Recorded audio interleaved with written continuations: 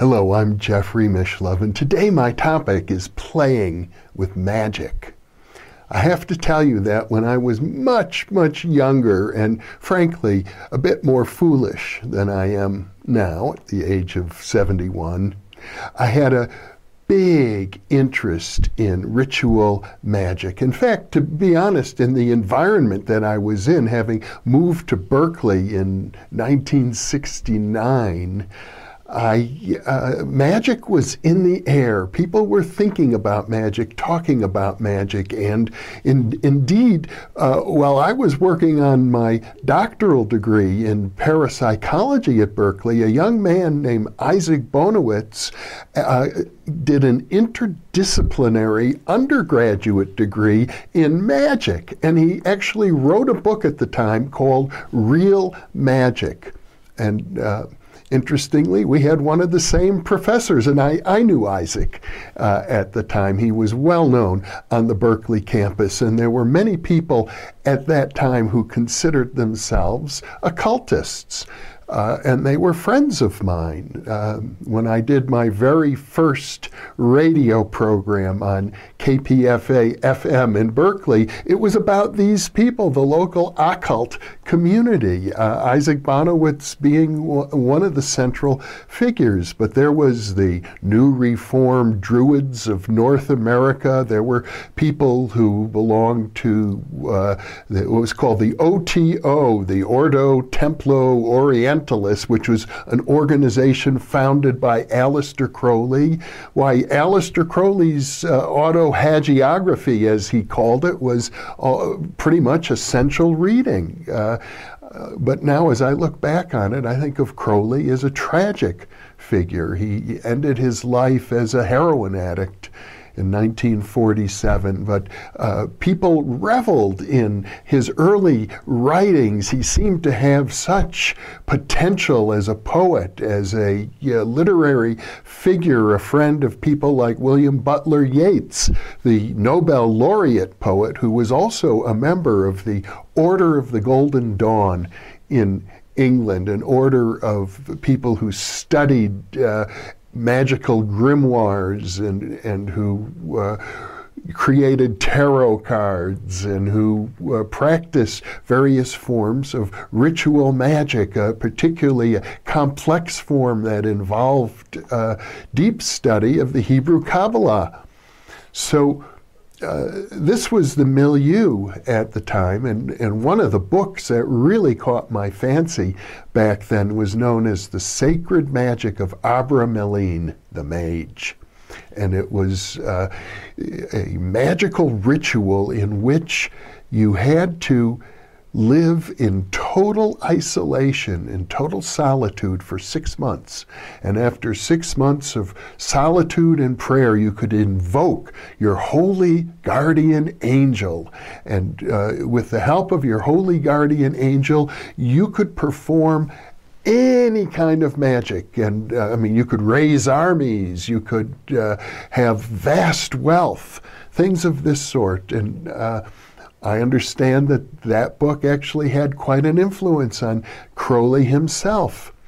Well, it was in this milieu that I began to engage in perhaps thinking that I had potential as a magician. In fact, I guess I had a certain intuition for it, a certain knack for it. I began really to develop an intimate relationship with these people, and at the same time, I was a graduate student, still in my criminology years. I wrote a grant for an organization called the Health Information Program on the Berkeley campus. The idea was, because drug use was a problem on the Berkeley campus, I thought that the best way to address drug use was to provide alternative ways to get high without using drugs. So this was the Health Information Program. It was funded by by the chancellor. The chancellor provided a house for us. I moved into the house, and we had what was called a tribal council. There were faculty sponsors and a couple other people, a married couple who were not students on the Berkeley campus, but were friends of one of the professors who had sponsored the project, were also invited to move into this house with me. And I was the director of the program. We sponsored classes in organic cooking. We had classes in yoga, meditation. We brought in various parapsychologists to talk about their research. So we had an active program, and we were reaching out to the student community. But I discovered that the married couple living with me were cheating. It was trivial, it was really petty, but I made a big issue of it because they were using the health information program telephone for their personal phone calls, and they had run up a phone bill of $40 or so, and they denied it. They claimed that they hadn't made these phone calls, and I knew perfectly well that they had, and I made an issue, and the tribal council had to meet and decide, and everybody could tell they were lying, but the question was, is this the issue we wanted to have? And I was full of righteous indignation, and what I did is how some people working with ritual magic, which is very old, it goes back to all ancient cultures. It's found today in pretty much every religion as well. They call it theurgy, higher forms of magic. But I decided I was going to invoke magical principles to address this injustice. And I had the tarot card for justice pinned up to the wall above my bed in the bedroom where I was sleeping. And next to it, I had my hunting knife strapped up, the knife of justice, the sword of justice.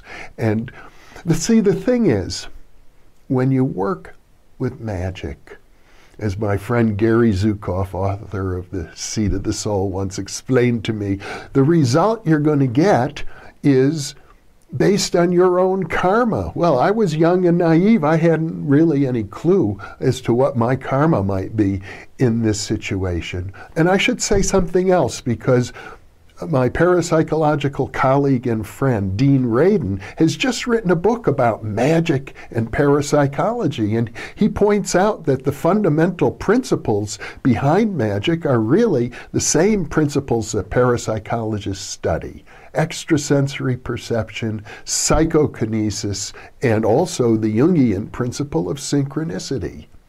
In any case, there I was, engaged in this conflict with these dishonest people, invoking justice in a magical context, using the tarot card image of justice, which has the sword of justice and my own little hunting knife strapped in on the wall above or beneath, I forget which, the tarot card.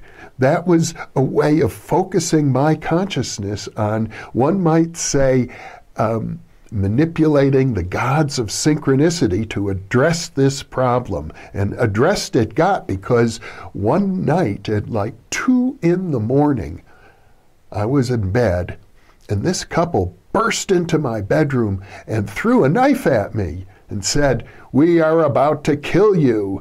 Pick up this knife and fight." Now, I didn't want to pick up the knife. I had no interest in violence. I've always been, thankfully, a nonviolent person. In fact, a conscientious objector. But what I did do is stand up. I got out of bed. I was stark naked. They also had prepared a pot of boiling water, and they threw it on me. And I suffered some minor scalding. But the intriguing thing was, at that moment, I felt possessed as if I were Jesus Christ, to be quite honest. I had no fear. I was calm. As I mentioned, I was naked. And I just walked towards them, and I must have really frightened them, because they scattered as quickly as they could, and I went to the clinic to be treated for the scalding. They had a clinic in Berkeley open all night, and It was called the Free Clinic, and my friends, some of my magical friends worked there, actually, or as volunteers. But and I called some of the faculty members from the program who said, "Why are you always rubbing our noses in the truth?" That was from the professor who had sponsored this couple. Anyway, the tribal council met. I was still being treated, and they met without me, and they decided the best way to address this situation is to get rid of all of the parties to the conflict. So I was asked to leave. The other couple was asked to leave. They actually, the lady involved actually was convicted of assault. The members, the faculty of the tribal council certainly wanted to protect the reputation of the university, and they asked me not to press charges, and I agreed not to. But when the DA saw the report, because a report had been filed, as I recall, my girlfriend filed the report at the time, but the DA was aware that this particular couple had been engaged in other similar incidents. So the DA pressed charges, there was a trial, I testified, and there was a conviction. And I went on with my life. I went on to create a doctoral degree in parapsychology and move on. But the lesson for me from all of that was not to play with magic. It was a harrowing experience, really. It was one I didn't particularly want to repeat. I remember calling my father up and telling him this horrible assault had occurred on me in the middle of the night. My dear father, who of course I love, said, "Well, what did you do to provoke it?" I had to explain to him, "I need your support right now. I don't need you asking me to." How I provoked it, because I considered myself innocent.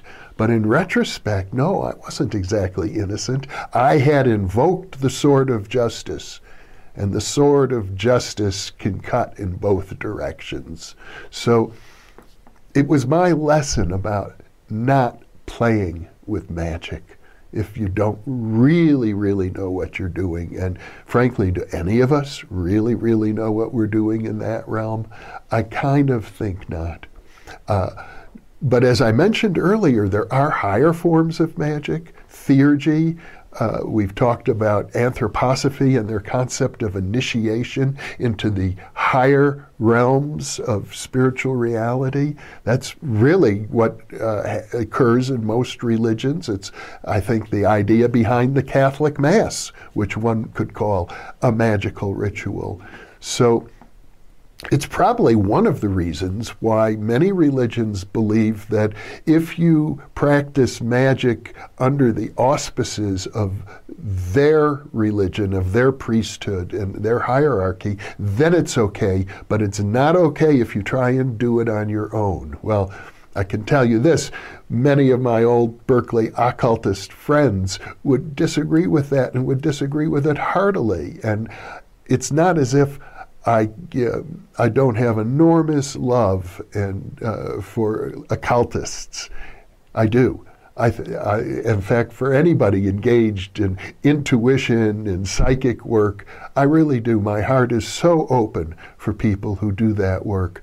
But I have to say, I'm not aware of people who practice magic like that having any great successes. I'm aware of many small successes, and I do think it's very important, as I've mentioned many times, I think, in these segments, to maintain a healthy mental attitude and to work on cultivating your own mind and your own thoughts in the most positive way of all. I suppose even the use of affirmations, such as "I love myself unconditionally," and I really love the way that I love myself unconditionally, that's, you could say, a form of magic as well, in the healthiest of ways. So I'll leave you with this thought. How has magic, if at all, how has magic played a role in your life? Thank you for being with me.